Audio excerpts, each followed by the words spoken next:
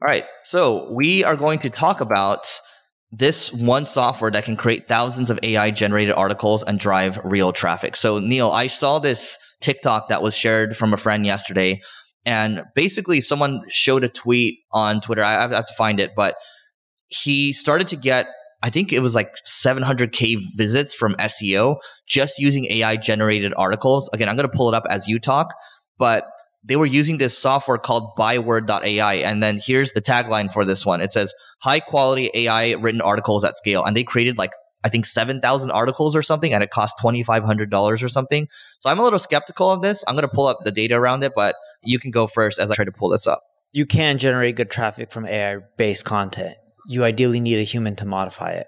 If you're not adding in the EAT, the WEAT, so experience, expertise, authority, and trust within your content, you're just not going to do as well. It's a really important factor that people take for granted that you need to do no matter what. And I would highly recommend anyone creating content at mass scale, because we've tested out a lot of AI content.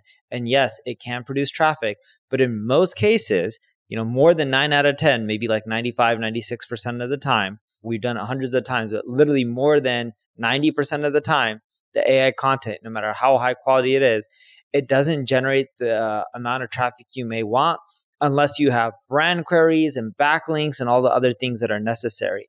No matter what you search for on Google, whether it's AI written content or human written content, in most cases, people aren't cranking out thousands of articles and getting 700,000 visitors. It's still hard to get the traffic.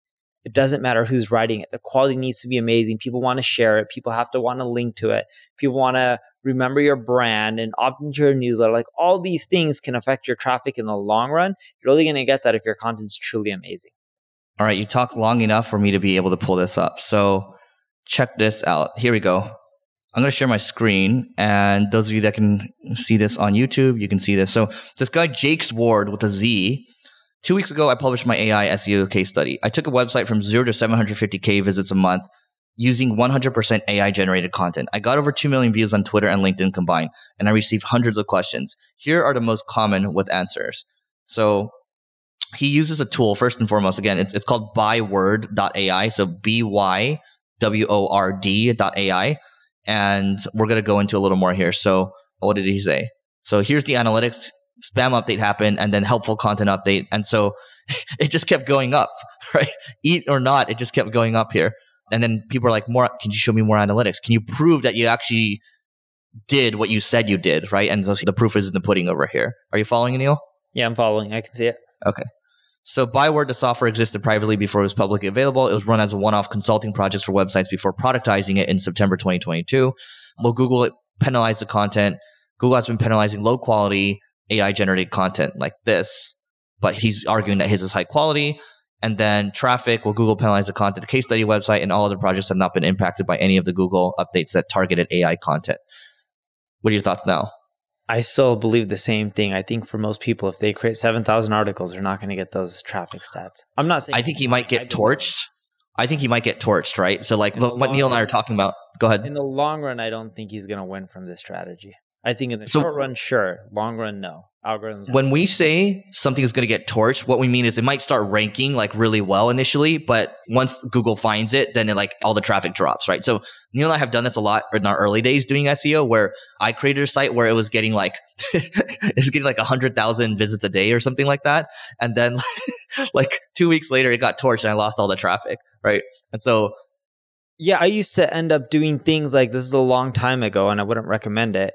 You can end up building links through WordPress themes by releasing free WordPress themes. And I was ranking in the top 3 on Google for terms like online poker, online casino, web hosting, and the list goes on. And some of that stuff lasted a few months. Some of it lasted a year, but eventually Google caught on and they would just slap you, and then your rankings would just tank and you weren't ranking as well anymore. AI content isn't great. It doesn't mean that he's not going to rank for a while. I just don't think this is the best long-term strategy from my experience. Here's what I'll say we all can learn here. So those of you that can see YouTube, will AI replace content writers? So he has this framework over here for awareness, consider, convert. So it's like the AIDA model. So for the very first, this is like an inverse pyramid for those of you that are just listening. So the very first inverse foundation is awareness, right? And then you have consider convert. So awareness, it says scale content production with AI for generic top funnel topics. And then for the second rung of the pyramid, it says the majority of the time would use writers for personal experience, evoke emotion, and similar to below. So it sounds like these people would be layering on the editing piece. And then convert requires writers to explain nuances and ultimately convert readers. So it seems like humans are used for the bottom two on the pyramid. And for the top, he's really leveraging AI. And so I don't necessarily disagree with that.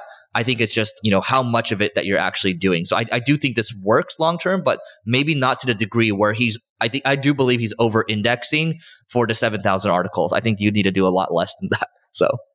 Yeah, and if he's having humans modify it, that's great. It doesn't matter if it was written by AI or human, as long as it has the personalized experiences and you're adding an E, I think you're going to do well in the long run. You can use AI to give you a kickstart.